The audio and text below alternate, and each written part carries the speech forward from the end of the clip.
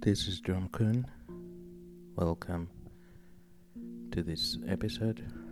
Today, in continuing with the topic of the attention economy, I want to focus on a particular aspect, which is the history of ideas, the intellectual, I'm talking about the intellectual history of humanity. And without a shred of a doubt, the attention economy is linked directly to human history, to the ideas of history, to the intellectual history of mankind. My particular question in this podcast is, who or what? Let me repeat. Who or what informs the ideas, the thoughts of men? Who or what informs the thoughts and ideas of men? Because whatever the who or the what is, that has that capacity to influence the thoughts and ideas of men,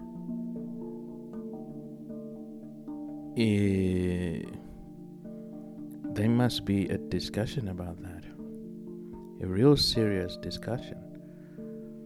Because where do these ideas come from? These thoughts. I know people talk about the age of enlightenment. They talk about, now we are living in the so-called the digital age. They are so-called thinkers of this time. I don't want to mention any particular names of people.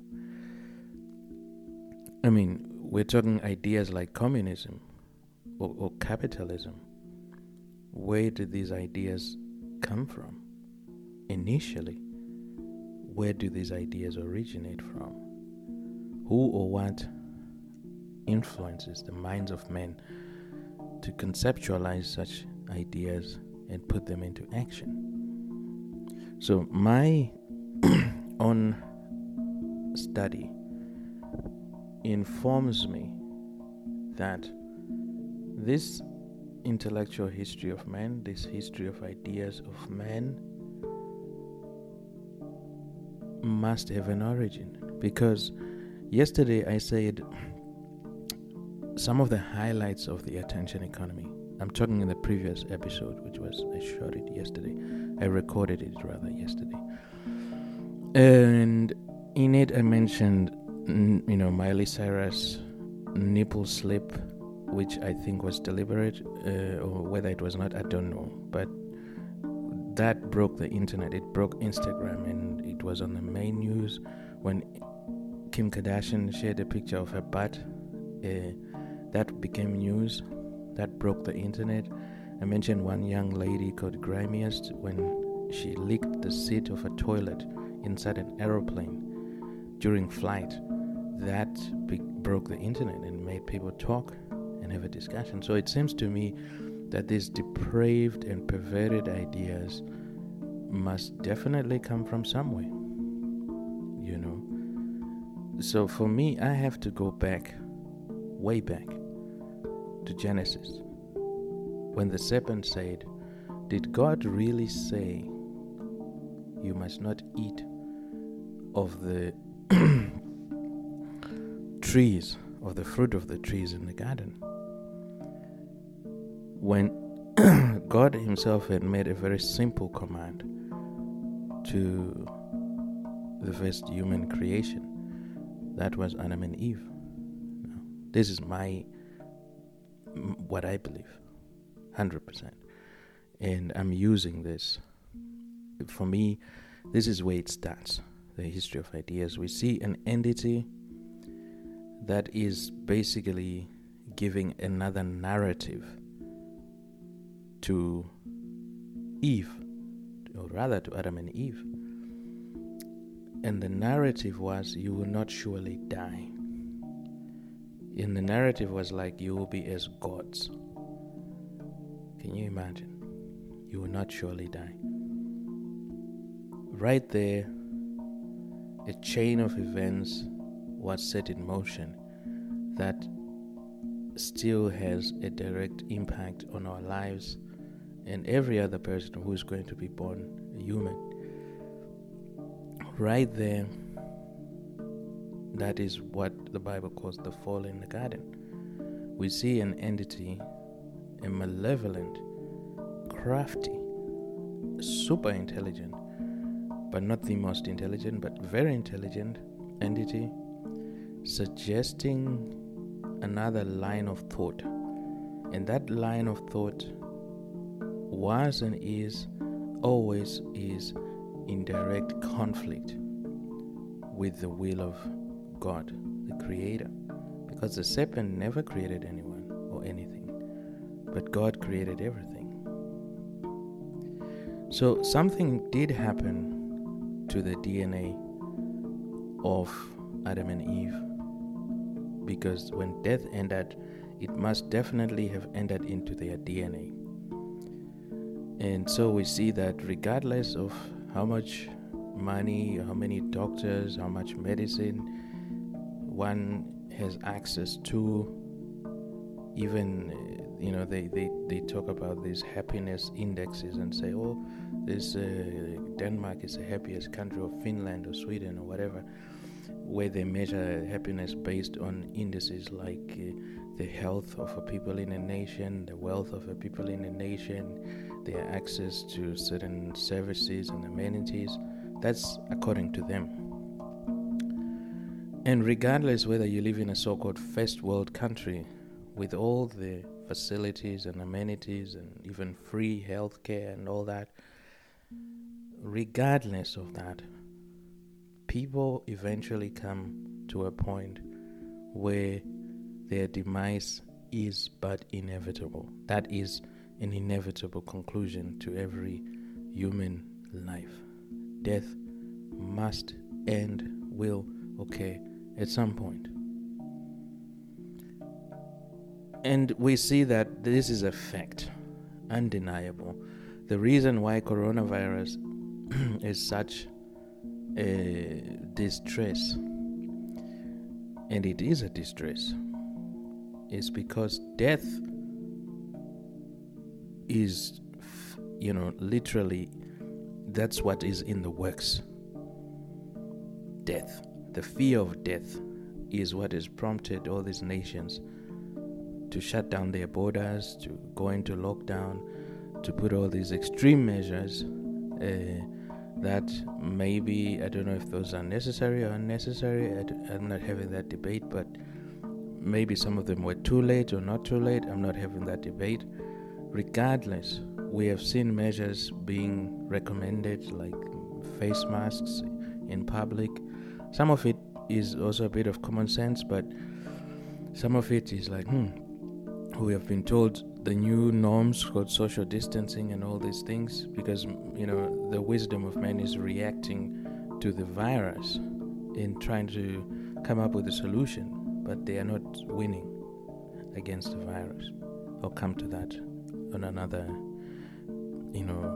on its own. I have to address about the COVID-19. I think I will have to make a separate podcast for that. Now, I'm talking about the history of ideas, and I talked about the intellectual economy as an idea, because the attention economy is capitalism in its sense. It's about exploiting whatever to grab the attention, of other people. So if you put up a structure, you exploit other people, you exploit whatever, and you benefit. I'll give you a clean example. There's a man wanted right now a clear example, right? Rather, it's very hard to find a clean example in this attention economy, but a clear example. A man by the name of Michael James Pratt is wanted by the FBI, and I believe there's a reward. If people know about his whereabouts, they should report him, because he was the architect of a website called Girls Do Porn. And I did a documentary on this. It's called Generation Do Porn. It's on YouTube. You can watch it for free, where I basically revealed and exposed some of the hidden elements in that case that aided and abated that sex trafficking and manipulation of young girls. But Michael Pratt, nevertheless, was an architect in that whole thing, where they lured these young girls with promises that these were gonna be shot. These videos were shot for private clients abroad, and these girls found out a few days later these videos were everywhere. Their neighbors were talking of their schools. Some of them wanted to commit suicide. Some of them, went into depression. Some of them, were being harassed online and so on. And it was a scandal for a lot of them in their lives, right? And their lives probably will not be the same because of that. I've spoken to one of the victims who gave me the support when I was making this documentary in writing, saying, she was extremely happy about the documentary, and, that the way I approached the entire thing also helped her to get a deeper perspective into this industry, which is not just the porn industry, but is supported by the financial industry, supported by social media and all these other corporations that claim to be against sex trafficking, but they are aiding it regardless. And I think this is why Google has tried, or YouTube rather, they've put all these age restrictions on the video and whatever, they try to make it very hard for people not to watch it, but I think you can still watch it, if you go on YouTube, you look for Generation Do Porn. So Mr. Michael Pratt was the architect of that criminal enterprise, which dealt in pornography and luring these girls, and sometimes even blackmailing them, harassing them, and so on, just so he could get money. He was making money from subscribers who were paying, anything from $9 maybe to $15, maybe $20 a month, and to feed their their appetite for this. He went about procuring these women in a manner that was downright manipulative and criminal, which makes you have to wonder, when people watch all this pornography, are they not aiding and abetting, the exploitation of young women? That is a question to everyone, including myself. So I'm simply saying the attention economy is a direct output of the history of ideas. And I mentioned that what is it that informs,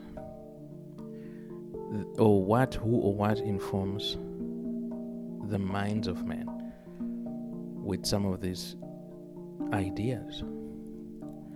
And then we see later in the book of Genesis, after the fall in the garden, we see again Cain is having a whole bunch of thoughts. And these thoughts have set him up on a very, very perilous journey. Basically, the thoughts are compelling him to go and kill and murder his own brother. And the Lord intervenes.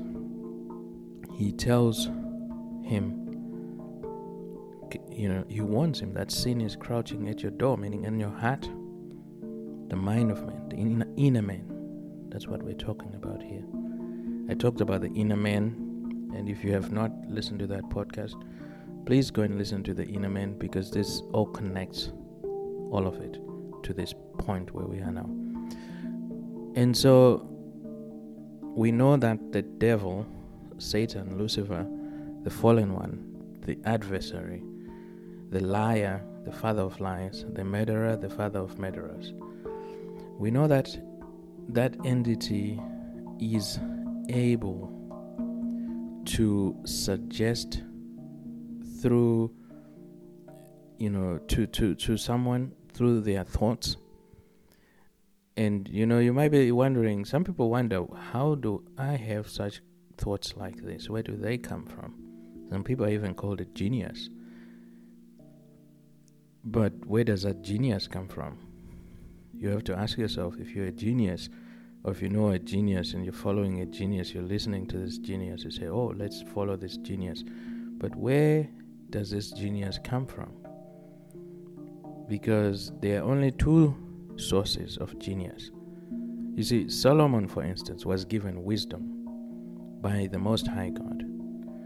But Solomon actually fell, and his wisdom failed him. What do I mean by that? Because through the women, he had 700 royal wives, 300 concubines, a total of 1,000 wives, all of them worshipping idols, different sorts of idols, including he was married to the daughter of Pharaoh, to Moabite women, Canaanite women, Ammonite women, you name it, Solomon had it. But these women drew his heart to worship other gods. And that meant the Lord told Solomon, I'm going to rip off the kingdom from you, from your sons. I will not do it in your lifetime. So he became a grand disappointment to the Lord because he listened to another voice. But again, we see, just like with Adam and Eve, the serpent went through the woman. With Solomon, the serpent came through those women and drew his heart away from the Lord, literally to commit abomination. I mean, he was building temples to idols in Jerusalem when the temple of God was there, when the Lord himself had appeared to Solomon twice. So we begin to realize that the enemy, he is always at his work, trying extremely very hard to turn the hearts of men away from God. Is the first thing that he does. When he has accomplished that, then he has an ally. He has not just an ally, I mean, to call it an ally, he has a slave. That's the truth, to do his bidding. And we know that when the Pharisees were arguing with Jesus, they said, we are the children of Abraham. And he said, if Abraham were your father, you would do the things Abraham did. Because Abraham believed God. He said, ask them, why don't you believe me? Because you are of your father the devil, and you want to carry out your father's desires. There is no truth in him, he said, for he's the father of lies. So you see a situation where now, based on these people are tapping into a line of thought that is not from God. But still that line of thought tells them you are children of God, because he's a liar, remember. And they're actually ready to execute God. Can you imagine? Because God had manifested in the flesh through the Lord Jesus. And they wanted to kill him. Away with God, they said, away with this one, crucify him. We want Barabbas, the murderer. And we know that the father of murderers is Satan. So it's amazing, ladies and gentlemen, because now Jesus says these are the children of the devil. So you can find that children are born to the same mother and father as in human womb. They come out of the same womb. One will become a child of the devil, another will become a child of God. Look at Esau and Jacob. Did they not all come from the same womb?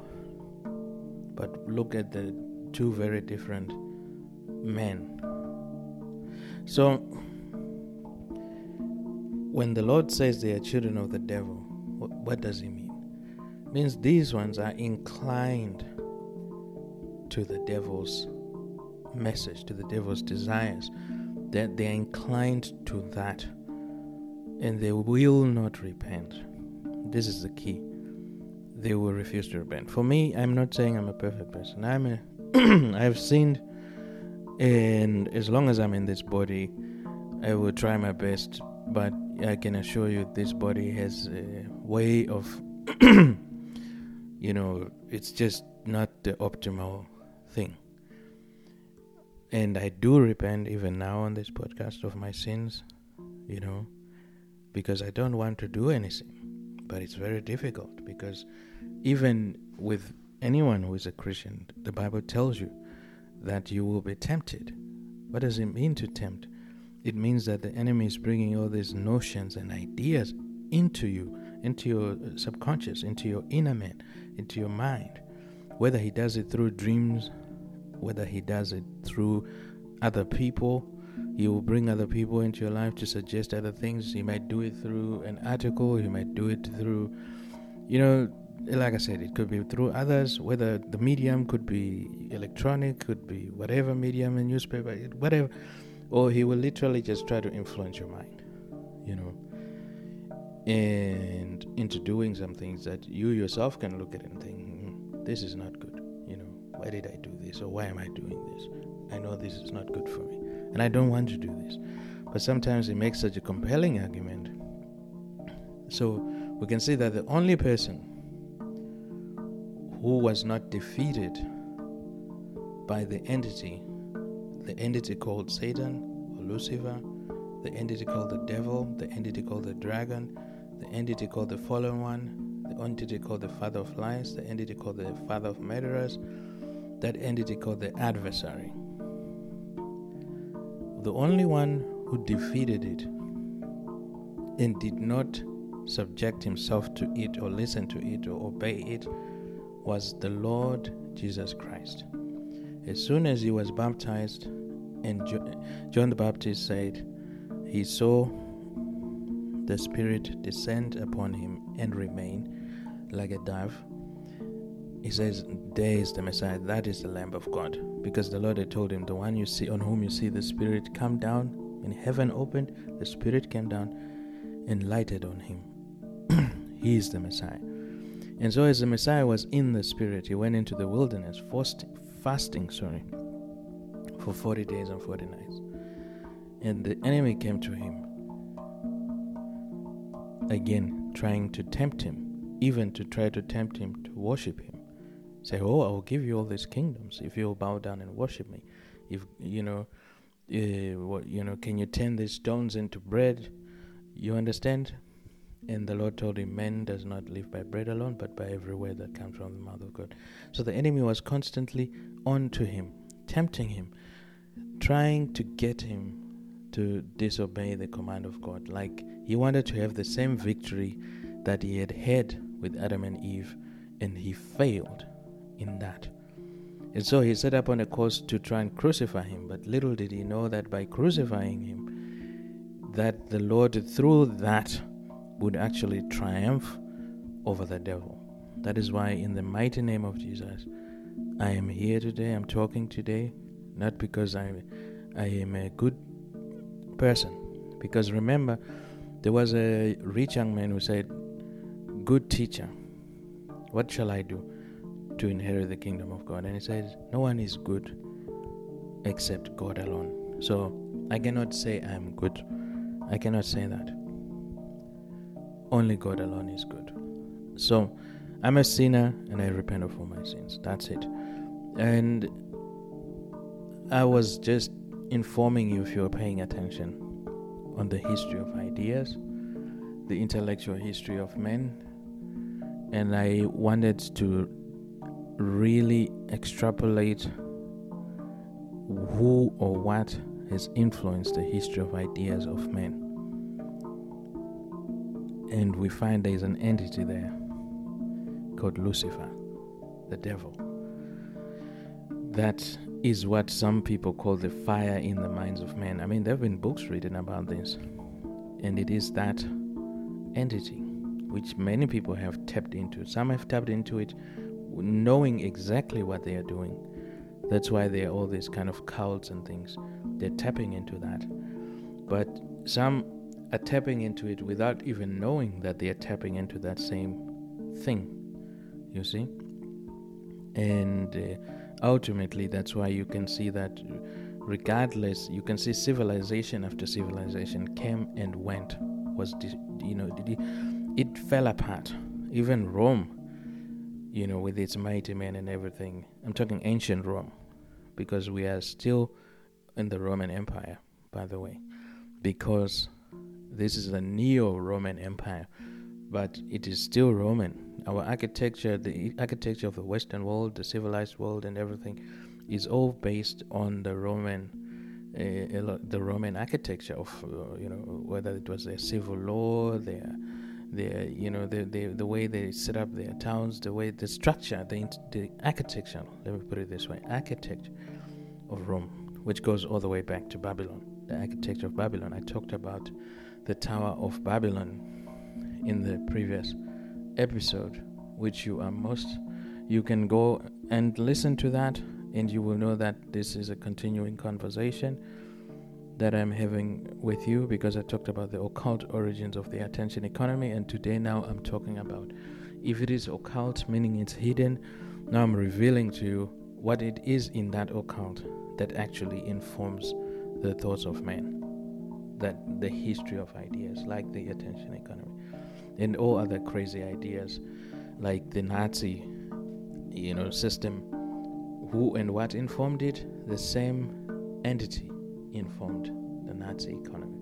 So this is Drum Kun, and I'm very happy we've had this chance to have this conversation, and as long as the Lord is still willing and we're still here, I will transmit this podcast to you.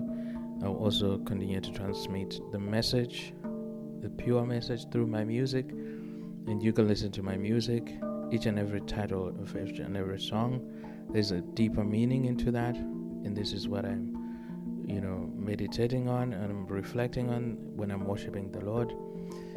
And everything is not just a deliberate, it's just a spontaneous thing. It's very, you go and listen to it, and it's deeply spiritual for me. So you can just put in Drum Kun and you'll find this music, the handpan music that I've been making. And it was while making this handpan that I decided that I needed to make this podcast to connect maybe some of the dots about what I'm saying in the music, even though I'm not singing or speaking or saying anything, but through the music, the melody, through the notes that I'm now expressing to you in my own words, so that you can now maybe put the two together. It can help you. As I said, for me, I choose repentance. If you choose repentance, and that is you can repent together with me and say, Mighty Lord Jesus, I am a terrible sinner. Forgive me. I repent of listening to that serpent, that lying serpent. Please disconnect me from doing the will of the enemy, but help me to do the will of Jesus. Please create in me a new creation. I receive you, Lord Jesus, mighty Father, precious Holy Spirit. I receive you in the mighty name of Jesus, and today I'm born again in the mighty name of Jesus. And I'm going to pray for those who have repented. Lord, remember us. Please write and keep our names in the Lamb's Book. Remember us when you establish your kingdom. May the Lord help us, that we may not enter into hell. In the mighty name of Jesus I pray. Amen. If you are not baptized, may the Lord help you to receive a pure water baptism. And the Lord will send His Holy Spirit. Remember, there were those who even received the Holy Spirit before, and I believe this is you today, before they were baptized. But they would still had to be baptized in order to fulfill all righteousness. So if this has blessed you, you're welcome to send it to another person. The Lord bless you. This is Drum Kun.